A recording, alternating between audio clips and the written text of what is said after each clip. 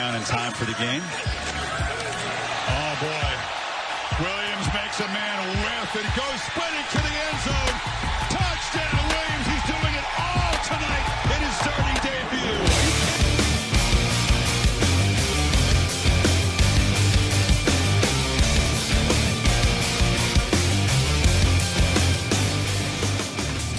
All right, here it is, your new top five in the AP. Georgia, unanimous, 63 first-place votes. The Bulldogs, number one in the country.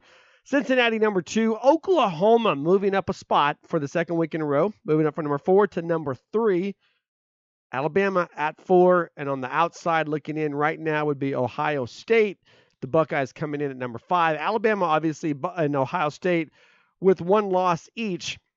If you flip over to the coaches poll, then what you see is still Georgia number 1. It is unanimous.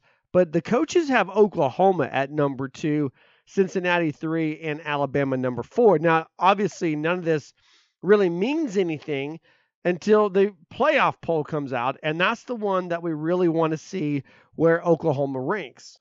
Now, we're still 3 weeks or so away from the playoff poll coming out. That's November 2nd. But you got to think that the playoff poll is probably going to mirror more closely to the coaches than the AP in terms of what to do with Cincinnati. I think there's a large push. There's a large movement to get Cincinnati into the college football playoff if the Bearcats go the gauntlet. They go undefeated. They win the conference championship.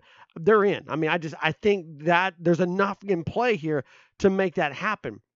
However, I don't believe an undefeated Cincinnati team gets in at number 2 over, let's say, an undefeated Oklahoma team. If the Sooners were to run the gauntlet and win the Big 12 and go into the playoff undefeated, I don't think that they would be behind Cincinnati. But the more important thing here is Alabama and Ohio State, because as a one-loss team, let's say the Tide, okay, they're number 4. Let's say they're number 4 in the playoff ranking as well. Now, we still have 3 weekends of college football before the playoff rankings come out. But for the sake of this conversation, let's say Alabama gets into the conference championship game, plays Georgia, beats Georgia, and then you have a one-loss Georgia and a one-loss Alabama. Those two teams, the way it stands right now, those two teams are making the playoffs. Ohio State's not going to sneak in.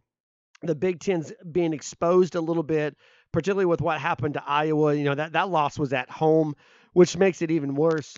So you're going to have 2 SEC schools in. Oklahoma, this is where it gets tricky, okay? Because of the 4 schools we're mentioned, Cincinnati's the most vulnerable, right? If you want to have the best chance to win the college football playoff semifinal game and go where you've never gone before, Cincinnati's the matchup you want.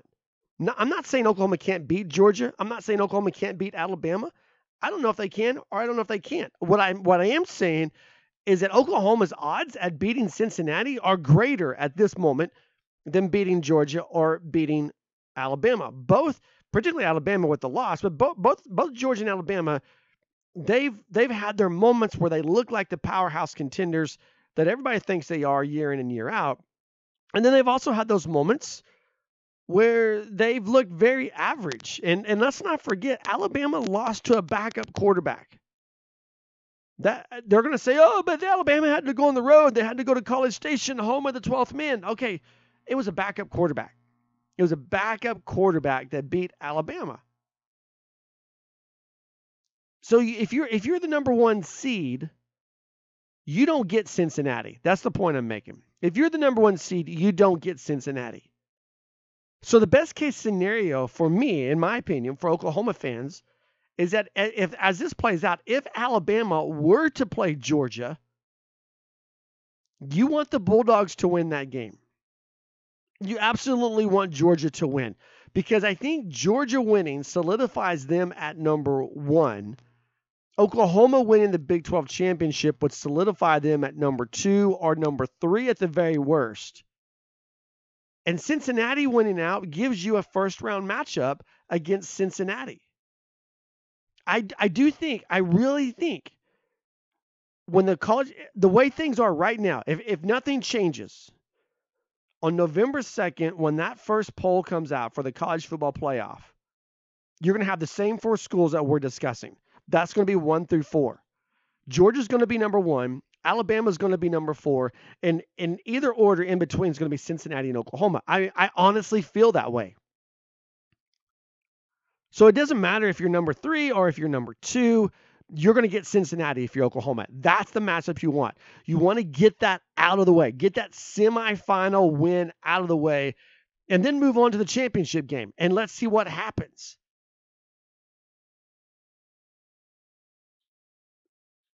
For that scenario to play out, Georgia's got to beat Alabama in the SEC championship and move Ohio State into number 4. And then just let the cards fall where they may after that. But there's your rankings. Oklahoma, obviously, with a 52-31 win over TCU Saturday night in Norman. The Sooners moving on to 7-0 on the season. We've got lots to talk about. The Sooner Nation podcast. Matt Hofeld flying solo. Still communication issues and all that stuff. But hey, we're here. You're here. Let's make it happen. At the front, I always say this at the end, but let me say it at the front as well. You can always participate in the podcast 2 different ways. You can hit us up on Twitter at Sports Heartland or at heartland-sports.com. We always have a page specifically dedicated to the Sooner Nation podcast. Each week, when the new episode comes out on Sunday and Thursday, we have a page for it. And you can throw your comments, suggestions, questions, all that stuff right there as well. That's how you take your part in this podcast. One more recruiting note, because Oklahoma right now for 2022, Sooners sitting at number 8 nationally. Keep in mind they were top 10 in 2021. They were at number 10. They rounded out the top 10. Currently, Oklahoma number 8 nationally, number 2 in the Big 12, just behind Texas. Got a big commitment this last week. Gabriel Brownlow-Dindy. Gabe Dindy is what I guess he's going by, but he commits to Oklahoma, and potentially another one's coming as soon as Monday. So we're recording this on Sunday night, the 17th of October. Monday, October 18th, Gentry Williams is going to announce his decision where he's going to play college football. And, you know, Gentry Williams, if you followed this, during COVID, he committed to Oklahoma. Post-COVID, he wanted to make those recruiting visits, really flirted heavily with USC. USC makes a coaching change. Gentry Williams being an Oklahoma product. I don't think the Sooners were ever out of this. I do think it was between Oklahoma and USC. The coaching change happens in Southern California. Arkansas jumps into the mix. Florida jumps into the mix. But I really think now it's Oklahoma. We'll find out on Monday. But adding a 4-star athlete from the state of Oklahoma is absolutely going to be something special for this class. And we've been telling you that, we've been telling you that this class was going to build. We've been telling you that the 2023 class got a lot of love, right? They got a lot of conversation going, but then 2022 wasn't finished. And then you got Gabriel Brownlow-Dindy, the 5-star prospect, Gentry Williams, a 4-star prospect. The number 1 player in the state of Oklahoma, by the way, the number 3 cornerback. And if you saw the TCU game, you saw the depth of the Oklahoma's defensive secondary exposed. Gentry Williams, there's no reason why he can't come in. He's got great size, 6 foot, 170. There's no reason why he can't come to Norman and just be ready to go, have a chance to play in 2022. I'm not saying he will, but you're seeing freshmen. I mean, you're seeing Latrell McCutcheon out there on the field. You're seeing Danny Stutzman on the field. You're seeing Ethan Downs on the field. You're seeing freshmen contribute right now on this team in 2021. There's no reason that when you look at the secondary, there's no reason why that trend won't stay the same for 2022. That's why I think Gentry Williams stays home, becomes a Sooner. Again, number 1 player in the state of Oklahoma, number 3 cornerback nationally, and the number 21 player in the entire recruiting class for 2022. He's making his decision on Monday. And then I think Chris McKellen, again, a defensive lineman, he's coming. His announcement hasn't been scheduled yet, but I think he's going to jump in this class as well. This 2022 class is far from being done. Sticking to my guns, I still think it could be a top 5 class and the number 1 class in the Big 12. So that's the update on recruiting. Obviously, Thursday when we try to break down Oklahoma, Kansas, that'll be a fun breakdown, won't it? We try to break down that game on Thursday. We can recap this and start talking about who might be the next player to commit to Oklahoma. So we got to jump in. Oklahoma TCU 51-31 final. 52-31 final, and that's going to be how we be the theme for the rest of this podcast. And we're going to break down Oklahoma's offense with Caleb Williams' record-breaking performance. Well, we expected this to happen, right? We expected Caleb Williams to start as Oklahoma's quarterback after coming in to replace Spencer Rattler in the Red River rivalry, leading the Sooners to the largest come-from-behind victory in the history of that series. And then Caleb Williams, all he does is he goes and makes more records in his first start as a Sooner. 18 of 23 passing, 295 yards, 4 passing touchdowns, also ran for 66 yards. And if you take away the sacks, which you can't, the sacks are a part of the game, but if you were to take away the sacks, he's 75 to 80 yards easy rushing, but he had also a rushing touchdown on a 41-yard run that was just spectacular. 5 touchdowns. The first quarterback to score 5 touchdowns in a debut, their first start for the Oklahoma Sooners. First quarterback to score, not 5 touchdowns, but to do 4 passing and 1 rushing touchdown. Also, if I'm saying this right, I'm pretty sure I remember this from the post-game press release. First true freshman to start for Oklahoma since Jamel Holloway did so in 1985, which, by the way, 1985 was a national championship year. Just throwing that out there.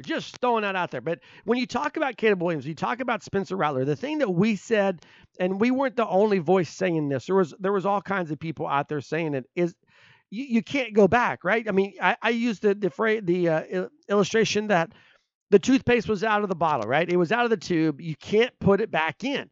And everyone saw what Caleb Williams was capable of. They saw physically what he can do on the field. They saw the leadership qualities. They saw the mentality of what he had. And you can't unsee that, right? And if you're Lincoln Riley, you've been trying to ride this out with Spencer Rattler, and you reached a point. Lincoln Riley reached a point where the season was on the line. Something had to change. And what it comes down to, whether you're talking about his leadership ability, whether you're talking about his physical ability to play the game of football, or whether you're talking about the mental aspect, whichever way you want to go with this conversation, the offense just works with Caleb Williams. I mean, it works. It didn't work with Spencer Rattler. There were things that just didn't happen. Now, I will say this. There are things coming in place, okay? There are 3 factors that the offense works now. You go back to West Virginia, Kansas State, really West Virginia was the worst. That offense was broken. But there are 3 things happening now that didn't happen. You go back 3 weeks ago. Go back to West Virginia. And one of those things is Caleb Williams. And the proof's in the pudding. 525 total yards of offense against TCU. 9.1 yards per play against TCU, which, by the way, was a season high. For the second week in a row, 50-plus points. Well, they scored 70-something against Western Carolina. Okay, that doesn't count. We said it over and over again. Western Carolina doesn't count. By the way, Caleb Williams looked pretty decent in that game as well. But there's 3 things that are happening with Oklahoma's offense. The first thing is Caleb Williams. Again, I don't care. You pick the physical aspect of it. You pick the leadership aspect of it. You pick the mental aspect of it. This offense plays differently with Caleb Williams at the quarterback. So that's the first thing that you've got going for you right now if you're the Sooners. The second thing you've got going for you is Kennedy Brooks. Don't forget, Kennedy Brooks made his first start of the season just a week ago against Texas. Now, he had played prior to that, but the offense had been limited in carries. When I say that, the offense, the running backs, Kennedy Brooks, Eric Gray. But Kennedy Brooks was unleashed against Texas as the starter, a 200-yard performance, 2 touchdowns. And then how did he follow that up? He followed it up a week later by going for 153 yards, 7.7 yards per carry, and another score. Longest run of the night was a 45-yard run. Now, I get it that Zach Evans didn't play, okay? I get that. But Keandre Miller, a lot of people had a lot of good things to say. I'm one of them. You watched him play. The kid's a baller, okay? He's good. But for the second week in a row, Bijan Robinson against Texas, Keandre Miller against TCU. For the second week in a row, Kennedy Brooks has been the best running back on the field. Oh, how can you say that? Bijan Robinson is a Heisman candidate. Well, first of all, he's going to be a Heisman candidate in as much as he's going to put up a lot of yards. Had another 100-plus yard game against Oklahoma State. But he's going to be, minimum, he's going to be on a 3-loss team now. So Bijan Robinson is going to be the best player on a team that at minimum is a 3-loss team. But that's not what I'm talking about. I'm talking about that game, that moment, last Saturday in Dallas. Kennedy Brooks was the best running back on the field. I'm not knocking Bijan Robinson. To talk about how good Bijan Robinson is, and then to say Kennedy Brooks was better, that's just an upgrade for Kennedy. It's even a higher compliment. And it was the same thing Saturday night. Kennedy Brooks, best running back to play in this game Saturday night. So that's the second thing you got going for you. You've got Kennedy Brooks warming up. And by the way, it doesn't hurt that you've got Marcus Major back with this team. Marcus Major didn't play against TCU, but he was dressed out. So first, we knew he was eligible against Texas. He did not dress out for that game. He was in uniform Saturday night in Norman against TCU. I would expect we actually see Marcus Major take the field against Kansas on Saturday. But it doesn't it doesn't hurt when you're talking about unleashing your running backs and you're talking about depth. It doesn't hurt that you go from 2 scholarship running backs to 3. And Marcus Major's he's not just a lump of coal over in the corner that if you run out of stuff, you can go to him. Remember, he's coming off of a really impressive performance in the Cotton Bowl against Florida. And that's why you saw, just seeing what it looked like. I think there's more coming with this package, but you saw for the first time Eric Gray and Kennedy Brooks in the backfield at the same time. We hadn't really seen that, all right? We had seen Jeremiah Hall and Braden Willis. We'd seen them in the backfield with one of the running backs, but for the first time we saw Kennedy Brooks and Eric Gray. I think that was just hey, let's see what this looks like, and let's show this on film to give some teams some things to think about.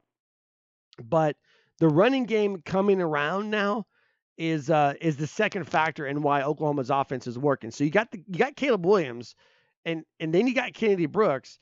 And then let's just say the offensive line finally is working. The offensive line is doing better for Oklahoma. Whether we're talking about pass protection, whether we're talking about running lanes, the offensive line is finally finding its stride. And we've seen this. If you pay attention to Lincoln Riley coached teams, and I guess I should say if you pay attention to Bill Bedenbaugh coached offensive lines, somewhere around the second week of October, this group really kind of finds its stride. Because Bill Bedenbaugh finds the top 5 that he likes, but also those guys, communication improves, assignments, awareness improves, and everybody's filling it all out. But the catalyst here, typically you would say the catalyst is the offensive line. The catalyst here is Caleb Williams. The catalyst here is the quarterback who looks to go. He looks for the deep play. You saw it. You saw it again. You saw it on Saturday. It was Jaden Hazelwood who was the beneficiary by getting 3 touchdowns. And good for you, Jaden Hazelwood. I think he had 56 yards, 3 receiving touchdowns, really became that possession guy close to the end zone.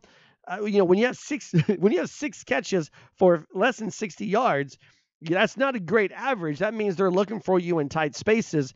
And good for Jaden Hazelwood for being that guy. But also let's talk about Mike Woods. Let's talk about Marvin Mims.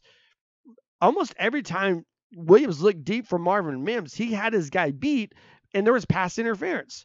Mike Woods had some great deep balls. Caleb Williams, the deep ball's working because Caleb Williams doesn't care. He doesn't really care about stats as far as completion percentage, which wasn't terrible, by the way, 18 of 23. Caleb Williams looks for the deep ball. Also, Caleb Williams can run in a way that we haven't really seen. I'm going to say he runs even better than Jalen Hurts. And Jalen Hurts could be the leading rusher. He had the capability of being the leading rusher. Caleb Williams has that ability, but I think he's a better runner. And this is going to sound crazy, but the way he runs reminds you more, this shiftiness of it. It almost reminds you more of a faster Baker Mayfield than it does a Mack truck that you saw in Jalen Hurts. But Caleb Williams, clearly the catalyst that makes this offense work. Kennedy Brooks is getting going on the running game, and then the offensive line is getting better. The offensive line is not a complete unit. You got an injury issue there that you're looking at with Robinson, but maybe we'll see what that turns out to be. It could be nothing, okay? But it could be.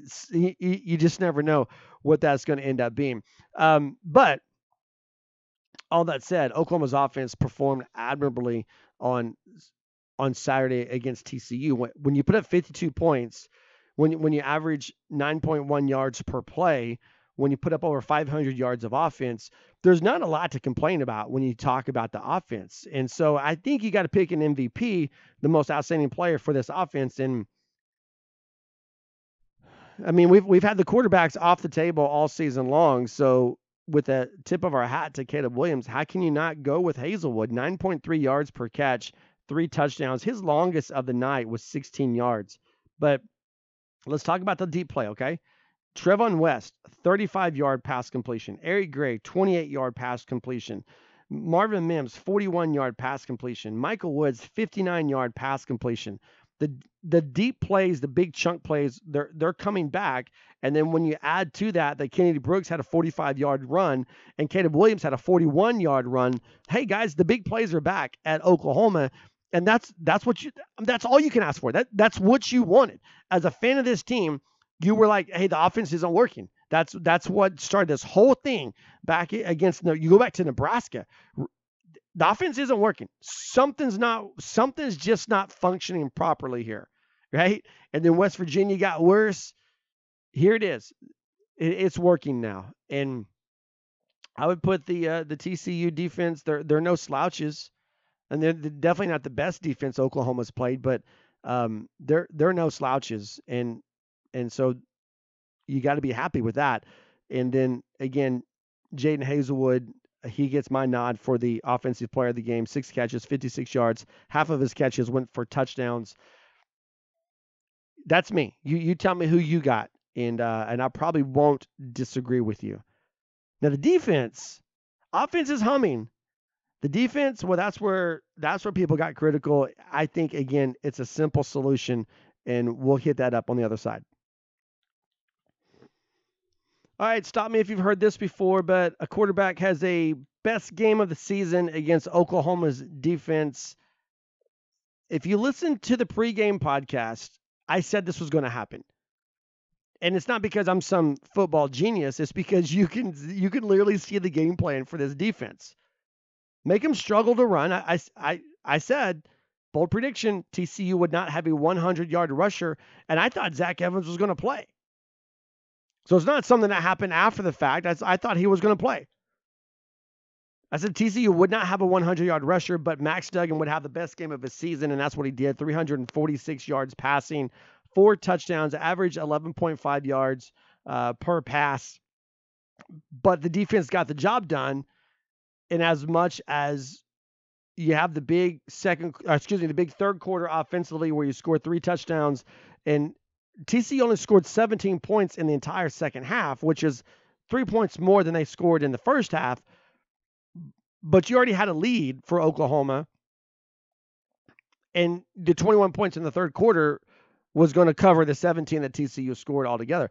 That doesn't make it less frustrating. I get that. It doesn't make it less frustrating. But you got to understand something here. And this is where I tend to lecture a little bit. I don't mean to. I'm just throwing something out there just as from my perspective. This secondary is depleted, and it's depleted in a bad way. Delarian Turner-Yell, out. He's been out since he got hurt in the West Virginia game. Woody Washington, out. Jeremiah Cradell, out. DJ Graham gets banged up in this game. That's 4 starters, guys. 4 starters in your secondary. And I see people say to me on social media, it's not like it's just out there. People said to me on social media, well, you don't understand football because if you had a pass rush, if the defensive front was any good, then that would have helped the secondary. No, that's not how it works. Granted, Granted, that in theory, in principle, that's a true statement. But let's talk about who was on the field in Oklahoma's secondary. You got Billy Bowman playing cornerback for the very first time this season. A lot of people don't realize it. I talked to people after the game. Oh, he was playing corner. I thought he was still at the nickel. No, he wasn't at the nickelback. Billy Bowman played corner for the first time. And he looked awful doing it. Right? Justin Broyles is out there. Jaden Davis is out there. And Jaden Davis, he rode the struggle bus against Texas. But there's literally nobody else. You have no one else. So what does Oklahoma do? The defensive game plan was you're going to use your guys on the line to control the line of scrimmage and try to pinch the run game. And then you got to give that secondary help. So if that secondary is struggling, you're not bringing Pat Fields on a blitz. If that secondary is struggling, you're not bringing your linebackers up. You're dropping them back to try to take away passing lanes. And so people want to know, where did the pass rush go? There's where it went right there. It went to support this secondary that was struggling. Oklahoma didn't register a quarterback sack against TCU. I get that, but I also get the reason why. And I'm not an excuse guy, okay? I'm not. But you can throw out the fact that this team should have had a safety. The game should have been 54-31 because there was 2 holding calls in the end zone that absolutely should have been a safety. And kudos to Nick Bonitto, by the way. I know the tweet got deleted. I started to screenshot it when I saw it because I was like, there's no way this tweet's going to there's no way this tweet's going to make it. It's not going to survive, and it didn't. But, Nick Bonitto called out the Big 12. Someone had, I think it was Sooner Gridiron. Someone had posted that play. Nick Bonitto is one of the guys who gets tackled, like literally tackled in the TCU end zone going after Max Duggan. And Nick Bonitto just said, hey, Big 12 refs, and with a thumbs up. But that's just what it is. You want to know where the pass rush went? Well, holding was allowed pretty much all night long, and you couldn't bring in extra pressure because you had to help that secondary. So there it is. In a nutshell, there's your answer right there. Key Lawrence making his first start. Now, there's good news here. And I said I had a fix for it before we take the break. There is good news here. The good news is you look at Oklahoma's schedule. So you got Kansas coming up. You're on the road in Lawrence. And if this defense goes out against Kansas, I'm just going to let you know right now, just prepare you 6 days in advance. There will be, if this is the defense, the same 11 guys start against Kansas as start against TCU, there's going to be opportunities to ride the struggle bus.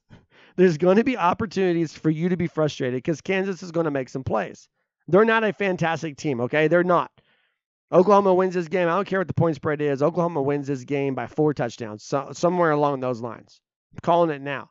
But there's going to be opportunities for Kansas to do those frustrating plays against Oklahoma. This is going to be there. That opportunity is going to be there. But you got Kansas, so you can get guys out there. Josh Eaton, you can get him more reps, more experience against Kansas. You don't need to Larry Turner-Yell back against Kansas another week. You don't need Woody Washington back against Kansas. Let him rest another week. And the reason why that's important is because then you go to Lubbock. Then you go to Texas Tech. Again, not a great football team. This TCU team went into Lubbock and ran for 400 yards against Texas Tech. So it should be a good night for the Sooners, even though it's out in West Texas, and typically crazy things happen in West Texas. If you get Woody Washington back that week, that's great. If you get the Larry Turner-Yell back that week, that's great. But if you don't, you control that game on the ground. And then you have a bye week. Then you're off. So now we're 3 weeks in, right? 3 weeks in, when you get to that bye week, then you hit like murderer's row. 2 of Oklahoma's final 3 games are on the road at Baylor. Then they're home against Iowa State. And then they end the season with Bedlam. Here's the Captain Obvious no-dust statement of the day right now is you need Woody Washington against Baylor. You need Woody Washington against Iowa State. You need Woody Washington against Oklahoma State. You need Delarian Turner-Yell. You need Jeremiah Criddell. You need DJ Grimm. You need these 4 guys to get healthy. And you got about a month now. You got about a month before you need them on the field. So if you're looking at the problem, it's easy to diagnose. The secondary is just absolutely depleted. If you're looking for the solution is time. They need time to heal.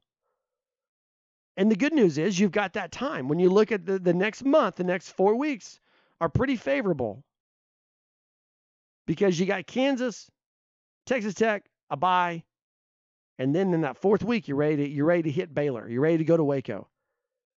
And that's the goal. I promise you, these guys are talking about it. They're scheming. They're game planning. The goal is to get healthy by the time they go to Waco.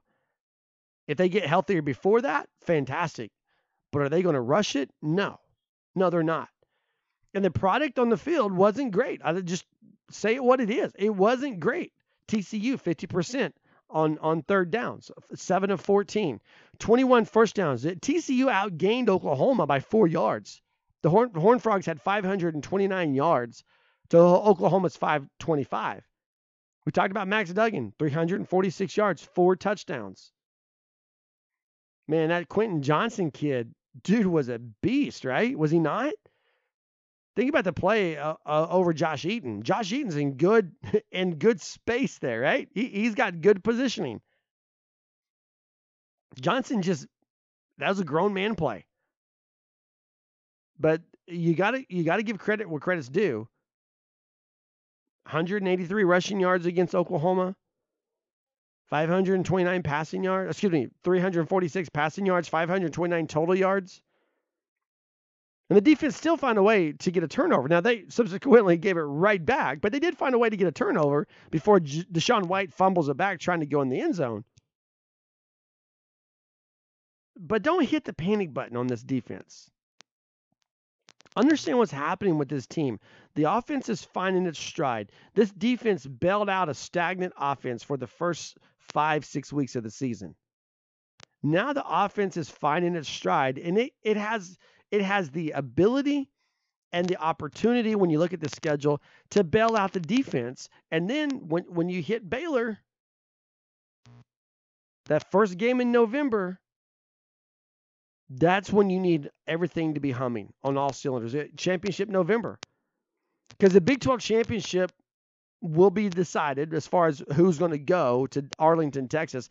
That's going to be decided in these last 3 weeks of the season when Oklahoma goes to Baylor, hosts Iowa State, and goes to Stillwater for Bedlam. That's going to determine which 2 teams. Now, right now, Oklahoma's in the driver's seat, and so is Oklahoma State. Those are the only 2 teams at this moment that can say they're in the driver's seat. You know, you might sneak in Iowa State there because the Cyclones get to host Oklahoma State this coming weekend, and they still have Oklahoma on their schedule.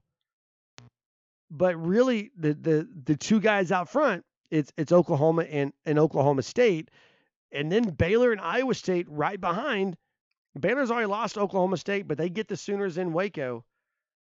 Texas Tech. Yeah, I would say Texas Tech at 2-2. I don't know. Maybe this sounds weird, but I think Texas Tech is a different 2-2 than Texas is. Texas 2-2 in conference, 4-3 overall.